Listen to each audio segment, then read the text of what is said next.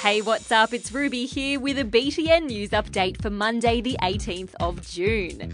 First up, the World Health Organization has just added a new medical disorder to its list, and it's something you might find kinda relatable: video game addiction. I usually play video games 6 hours a week. I only play Fortnite and I play for about 5 hours, maybe 6 hours a week. Those are pretty healthy amounts, but some people out there spend way longer online, and experts say it can be a serious enough problem to be classified as an addiction. Basically, a person's considered addicted to gaming if it's having a significant impact on their lives, like if they're not sleeping, not going to school, or not socializing.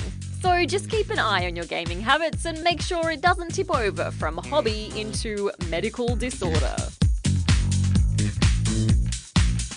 Sausages are sometimes called mystery bags because their contents can be kinda hard to figure out.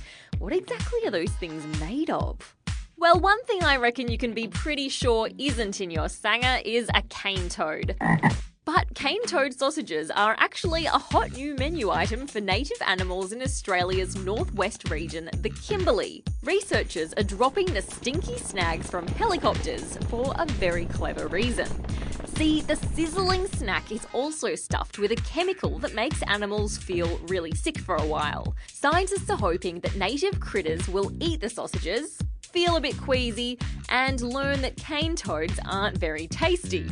That means if cane toads in the north of Australia start marching west, they won't pose a threat to the animals already there. World Cup fever is continuing, but our Aussie Socceroos are struggling. Meanwhile, over in Uruguay, those guys really know how to celebrate a win.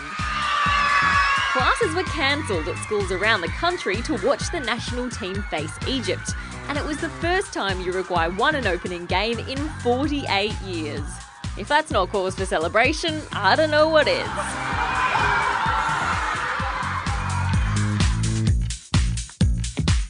One of history's greatest scientists, Stephen Hawking, who died in March this year, is being laid to rest alongside some other brilliant minds of the past. After a memorial service, his ashes will be buried between Charles Darwin and Isaac Newton. There's also going to be a plaque put in featuring his famous equation to prove the existence of black hole radiation, aka Hawking radiation. And a tourist on a safari trip in South Africa got the fright of his life when he decided to pat a lion through the window of his safari jeep, only to have it turn around and roar in his face. The window was shut pretty quickly after that.